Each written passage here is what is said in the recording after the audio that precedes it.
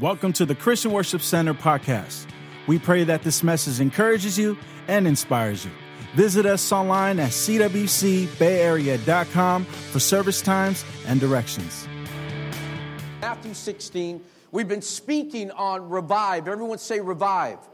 There's some things that we're believing God to resurrect, to make live again in our lives. And we can find ourselves going on a merry-go-round of life where we're just going in circles and we just find ourselves going through some ups, some downs, some ups, some downs. And as long as the music's playing, we're not getting anywhere, but we're just going around in circles. I believe that God's wanting to break that pattern in our lives and for us to begin to experience what God really wants for our lives. Starting in verse 18 of Matthew 16, Jesus is talking to the disciples and he asks them, who do people say that I am? And they respond, some say John the Baptist, some say Elijah, some say Jeremiah or one of the prophets. And how many know that's a great group of people to be mentioned in?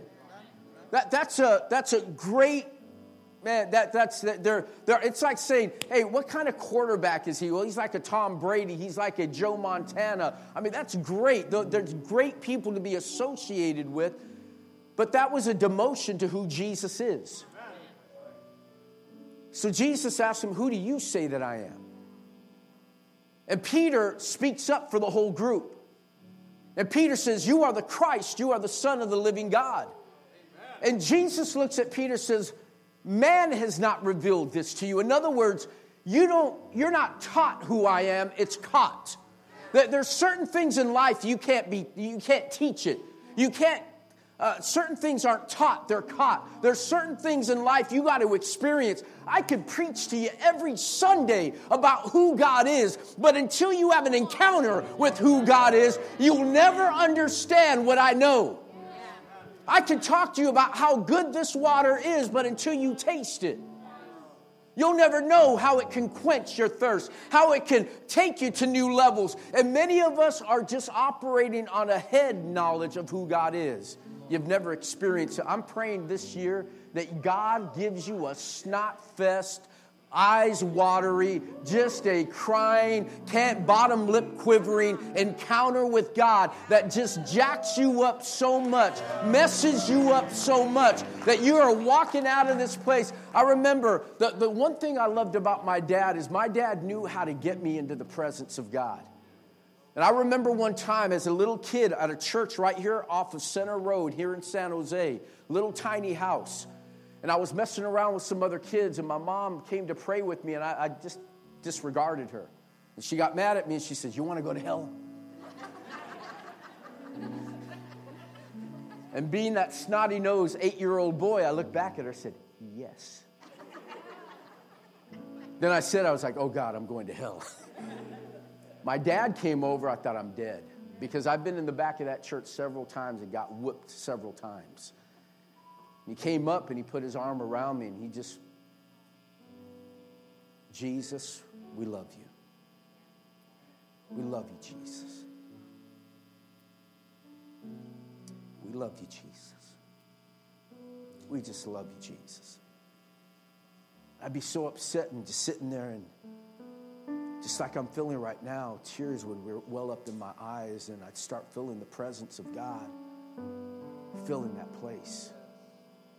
And as an 8-year-old boy, I had an encounter with God that transformed my life.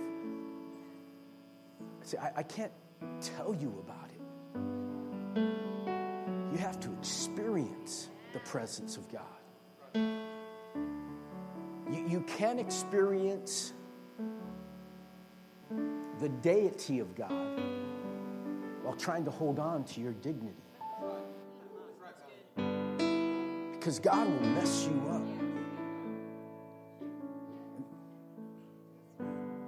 Peter tells him, you are the Christ, the Son of the living God, and Jesus does something. You see, when you recognize who Jesus is, Jesus then tells you who you are. He gives a fresh revelation of who you are. And this is what he says in verse 18.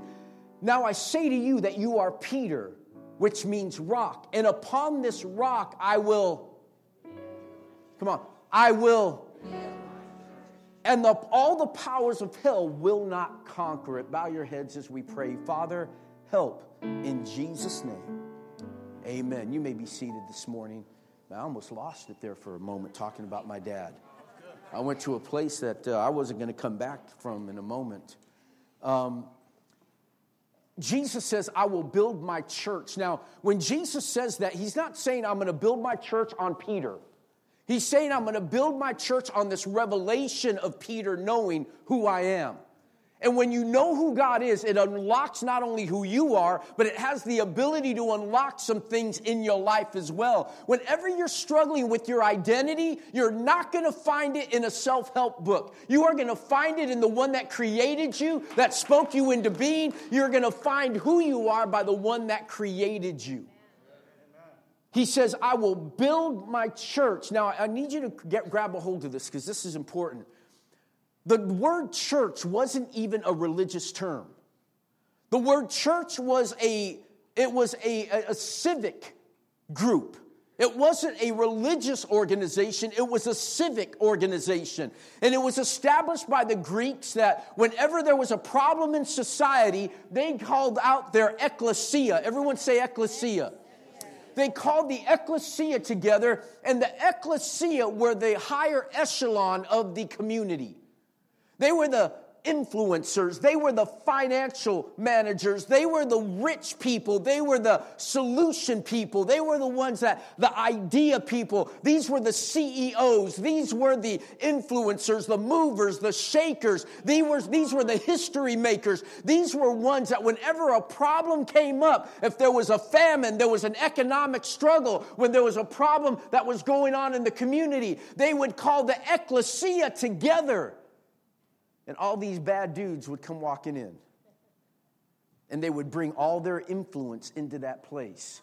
And they would gather together to solve the problem. Amen.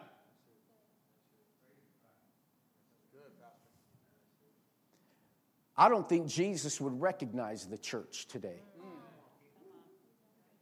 Because we haven't built his church, we built our church.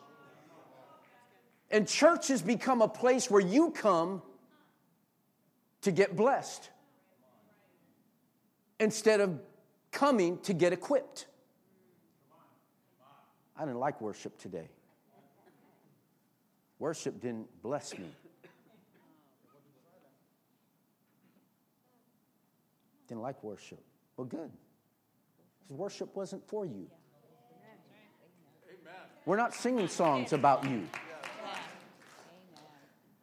Worship didn't do anything for me today. Well, it's not supposed to do anything for you. The songs we're singing are about him. So regardless of how you feel, regardless of what you're going through, you come in and you bring a sacrifice of praise to God. You acknowledge who God is. So it doesn't matter whether you like the genre, whether you like the voices, whether you like the music or not. I came to give worship to God because God deserves praise. Oh, somebody in this place better shout to who God is, that God deserves my worship regardless of what I'm going through. But we come in all jacked up from the week, and we come in with this mentality, somebody better bless me. I've gone through a tough week. I didn't even want to be here. You should be happy. I showed up, Pastor. And so, bless me. Come on.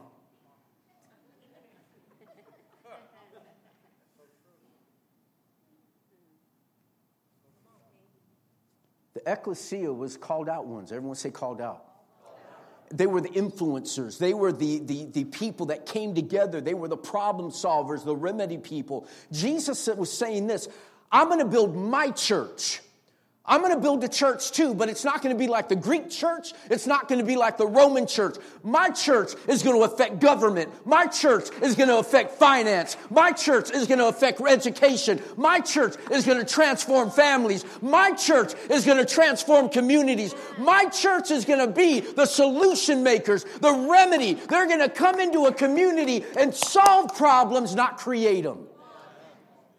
See, in this day and age, we as a church are become so judgmental of government. Government was never supposed to solve the problem. That's our job. Say it again, Pastor. It's the church's job. We settle for having services. It's not what the church was created for. We were created to have service. We were created to give service. So let me explain it to you this way. This is our chalk talk right here.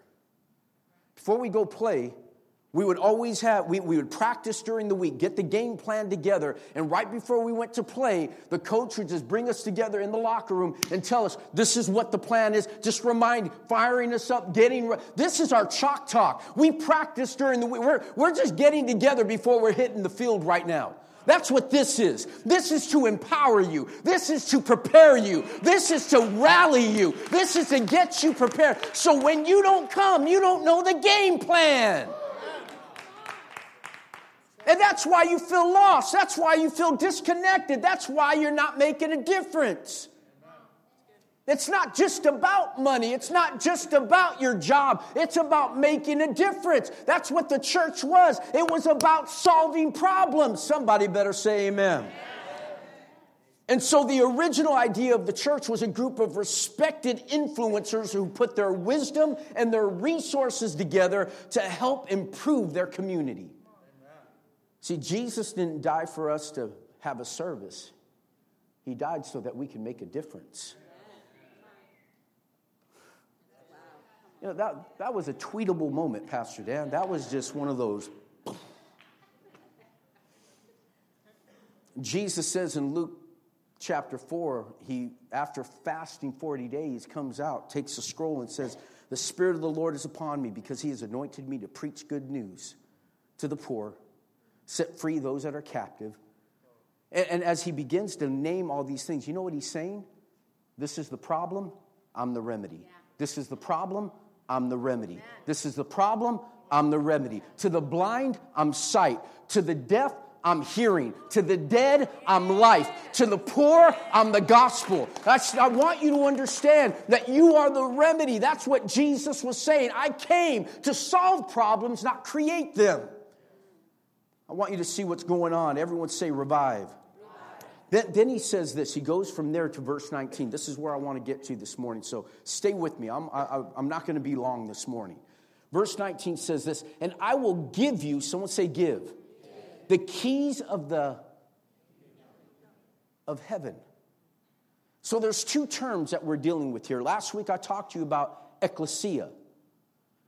But then Jesus comes in with basilia, kingdom. What do keys do?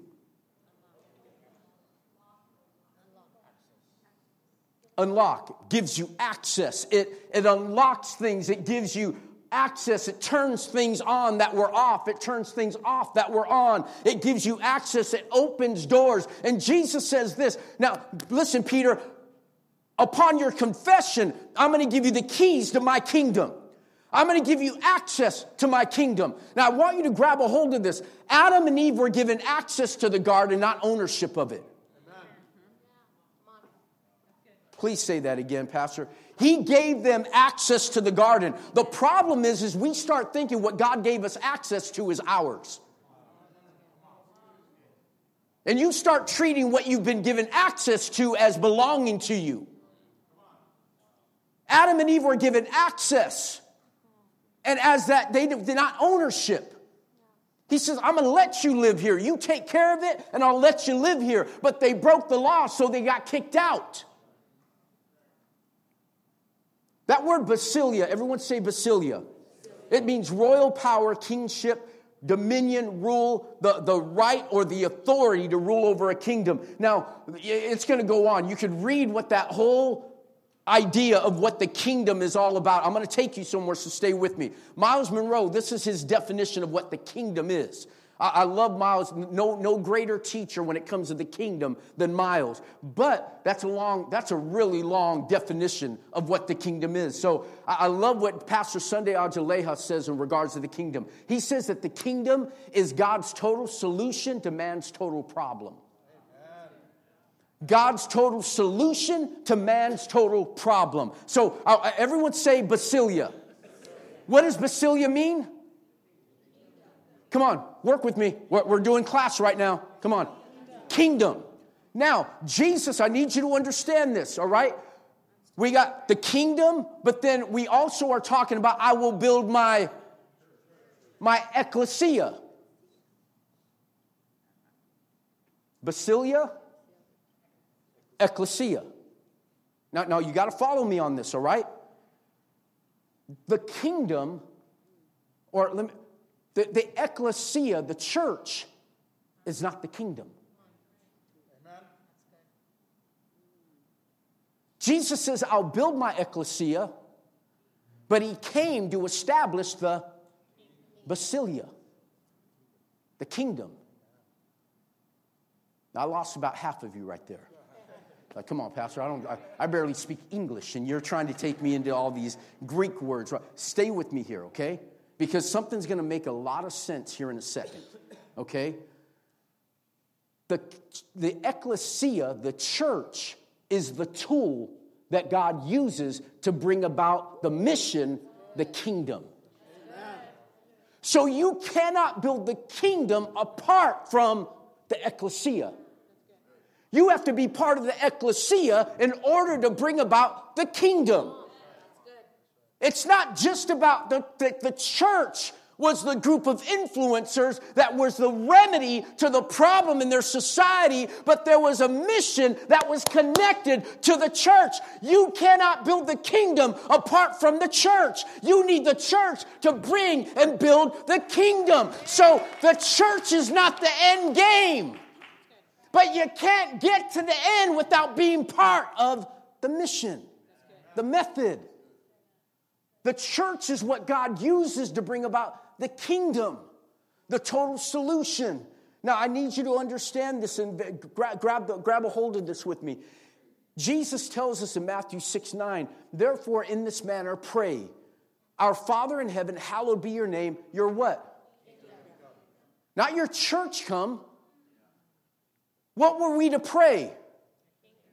Your kingdom come. Your will be done where? On.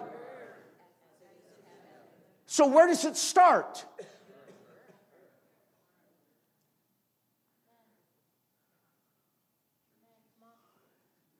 June, I need you on the bass right now, man. Come on up. Get the worship team up here as we close this. I need you to see something here, okay? You got to grab a hold of this. When Jacob is laying down and he has this vision of angels ascending and descending, ascending on a ladder and descending back down to earth, where did the angels start? Where? Earth. Where do we normally associate angels to be? In heaven. But the angels start, he doesn't say they descended and ascended. Jacob had the dream of Jacob's ladder of angels ascending and descending. And every time you look in the Word of God where there's an angel mentioned, it always talks about them ascending and descending. It's always ascending first.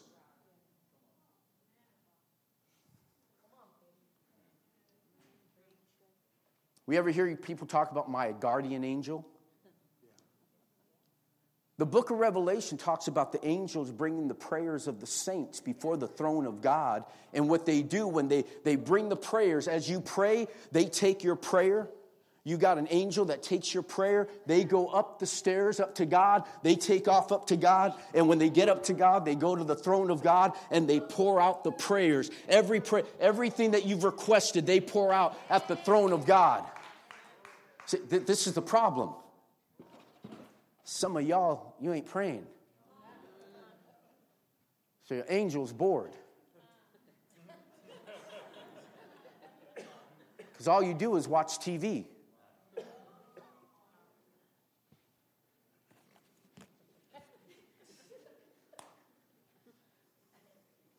You drive in, oh God. And then a curse word follows after that. That's it.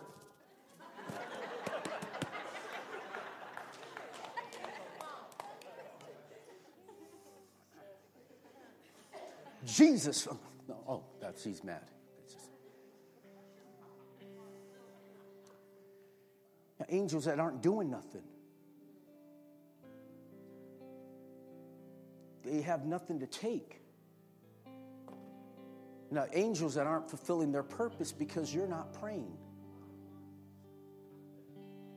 God would never tell us to pray a prayer that was impossible.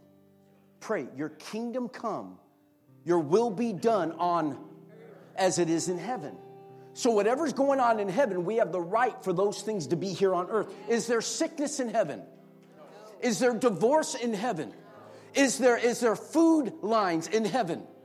Are people broke in heaven? Are people failing in heaven? No. So everything that God intended us to be is completed in heaven. And so we have the response. I give you the keys of the kingdom. Whatever you bind on earth shall be bound in heaven. Whatever you loosen on earth shall be loosened in heaven. See, God would never call us to pray something that was impossible to achieve. So he says this in the last part of verse 19. Whatever you forbid on, where's the starting point? Will be forbid where? Whatever you permit will be. So, you got God sitting on the throne. I said, man, I don't want you going through what you're going through. I don't want you struggling financially. I don't want you struggling with low self-esteem. I don't want that depression to be part of your life. I don't want you going through that lack. I don't want you going through that mindset. I don't want you going through those problems. Let me help you.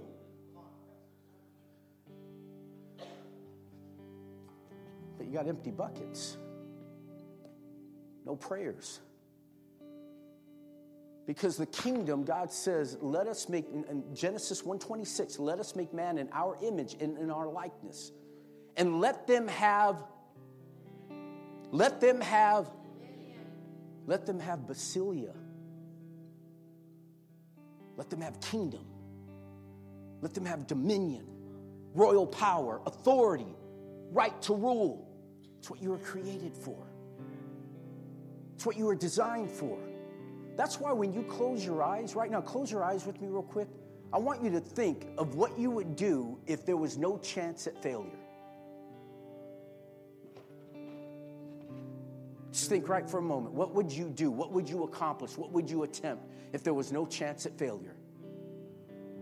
Some of you are seeing yourself doing great things right now. Speaking in front of thousands, leading a great company. You know why? Because that's the you God intends you to be. Because God always starts with the end in mind. So this morning, I want to ask you something. What are you permitting? You can open your eyes. What are you permitting? Somebody, open your eyes. You're going to sleep now. Come on, open your eyes. No, really. Wait, open your eyes.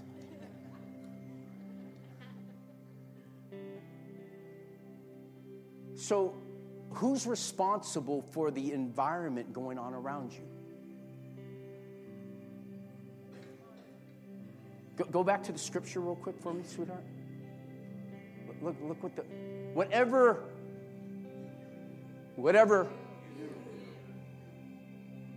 you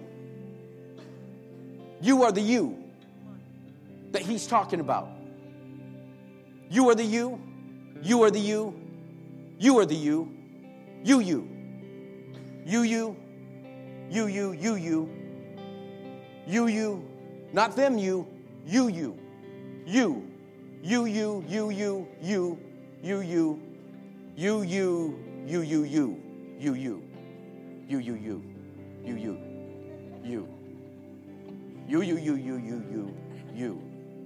Not your ex-husband, not your mom and dad, not your family, not the pastor, not the church, not your people around you, not your ex-boyfriend, not your job, not your boss. It's no one else. Whatever you forbid. We got to start drawing the line in the sand and say, no, that's not happening in my marriage. No, that's not happening in my family. That's not happening in my city. That's not happening in my church. It's not going to happen with my grandkids. It's not going to happen in my mind. It's going to stop right here. Stop allowing Whatever reality you are living right now is a reality you've chose to live. Because whatever you forbid on earth, heaven says, you got it. We got your back. Whatever you permit, allow. Book of Genesis, God says, let there be. What he was saying was, I'm permitting light to exist. I'm allowing an atmosphere for light to become a reality. I'm giving permission for light to exist.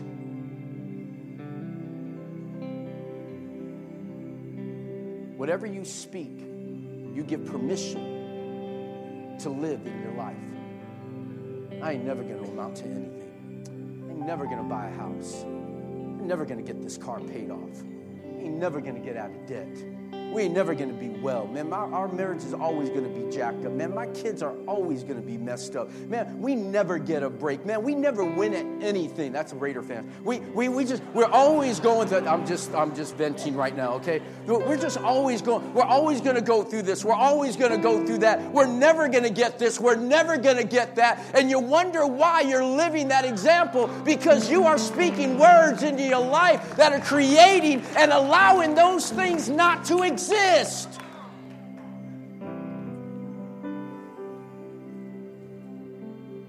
time to revive. No, you didn't hear me. I said it's time to revive. I want some things to live. I hear people telling me all the time, you'll never own a building in San Jose. We're going to own a building in San Jose.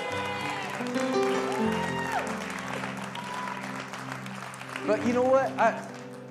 I have a hard time spending millions of dollars for a building that we're only going to use on Sundays and Wednesdays.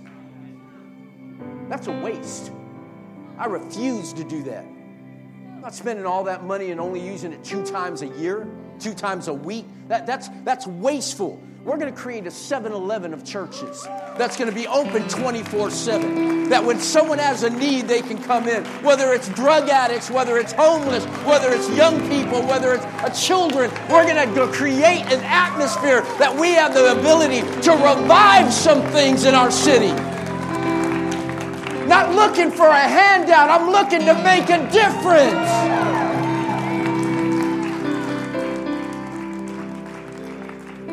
It's time to get off your hands. It's time to get to work. Come on, stand to your feet. It's time to get to work, folks. Are you an influencer? Then I'm calling you together. Are you a problem solver? I'm calling you together. Because this church, not Pastor Dan's church, my church, his church, I will build my church, and the gates of hell will not prevail against it. Some of you have dreams, and that this church is going to become a place that we're going to see dreams released. It's going to have such a presence of God that people are going to walk in, and dreams that were dead are going to revive. It's like breath. Breath is going to be breathed into things that were dead, things you gave up on, things that were dried up are all of a sudden going to come to life when you walk into this environment. Because marriages that were dried up are going to come to life. Kids that were lost and messed up are going to walk in and they're going to come to life. Dreams and business ideas are going to come to life. Those things are going to revive in your life. Some of you are beginning to get it, and you're like, okay, be cool. Don't get excited, because I'm never gonna accomplish that. I believed before, and it never happened. Let me give you a Greek word in regards to taking authority that you need to speak over those situations right now when those negative thoughts come in. Okay? Shut up. Don't speak it. When you think it, stop. Shut up. Hold it. Hold on to it. That's a Greek word that means shut up. Some of you get that on the way home, okay? Stop speaking that negativity. You've talked yourself into a season of dryness. You've talked yourself into a season of drought. You've talked yourself into a season of famine. You've talked your marriage into a season of waste. You've talked your business into a season of brokenness. I need you to know right now that whatever you permit, whatever you decide, I forbid certain things to happen. Heaven comes into agreement with us. Come on, right now, you're believing something to come alive right now. Lift your hands in this place. Come on, you're believing right now. Believe, right? I need you to start forbidding some stuff. Notice this. He says forbid first and then permit. Forbid and then permit. Because you got to stop some things before you start some things. That was worth the price of admission right now. For those of you that are giving, okay? Forbid. I want you right now. What are things in your mind, in your heart, in your life that you got to forbid? Speak it right now. Come on. Come on, speak it over your life right now. I forbid those negative thoughts. I forbid right now my past. I forbid my past from holding me back any longer. I forbid my low self-esteem. I forbid the color of my skin. I forbid my mistakes. I forbid those things that I did. I forbid what my mom and dad think about me. I forbid what my family said about me. I forbid right now what side of town I live. I forbid my finances from holding me back. I forbid my education from holding me back. I forbid, come on, forbid right now. I want you to speak over those things. I forbid. Come on, speak it. Speak it. You got to speak it. You can't just think it. There's power when you speak it. Come on, declare that atmosphere. I forbid my kid to get lost anymore. Forbid it right now. Speak it right now. And I want you right now to speak revive over those things you are speaking life to right now. I speak life right now over to my business, over my marriage, over my mind, over my abilities, over my trust. Come on, right now. Come on. Right now, I want you, as Troy begins to sing, these altars are open. I want you to come down and let's believe right now to break free from those things that are dying in our lives. Speak life to them. Come on, right now. Thank you for downloading this message. For more information on our church, visit us at cwcbayarea.com. You can also follow us on Facebook at facebook.com/CWC Bay Area.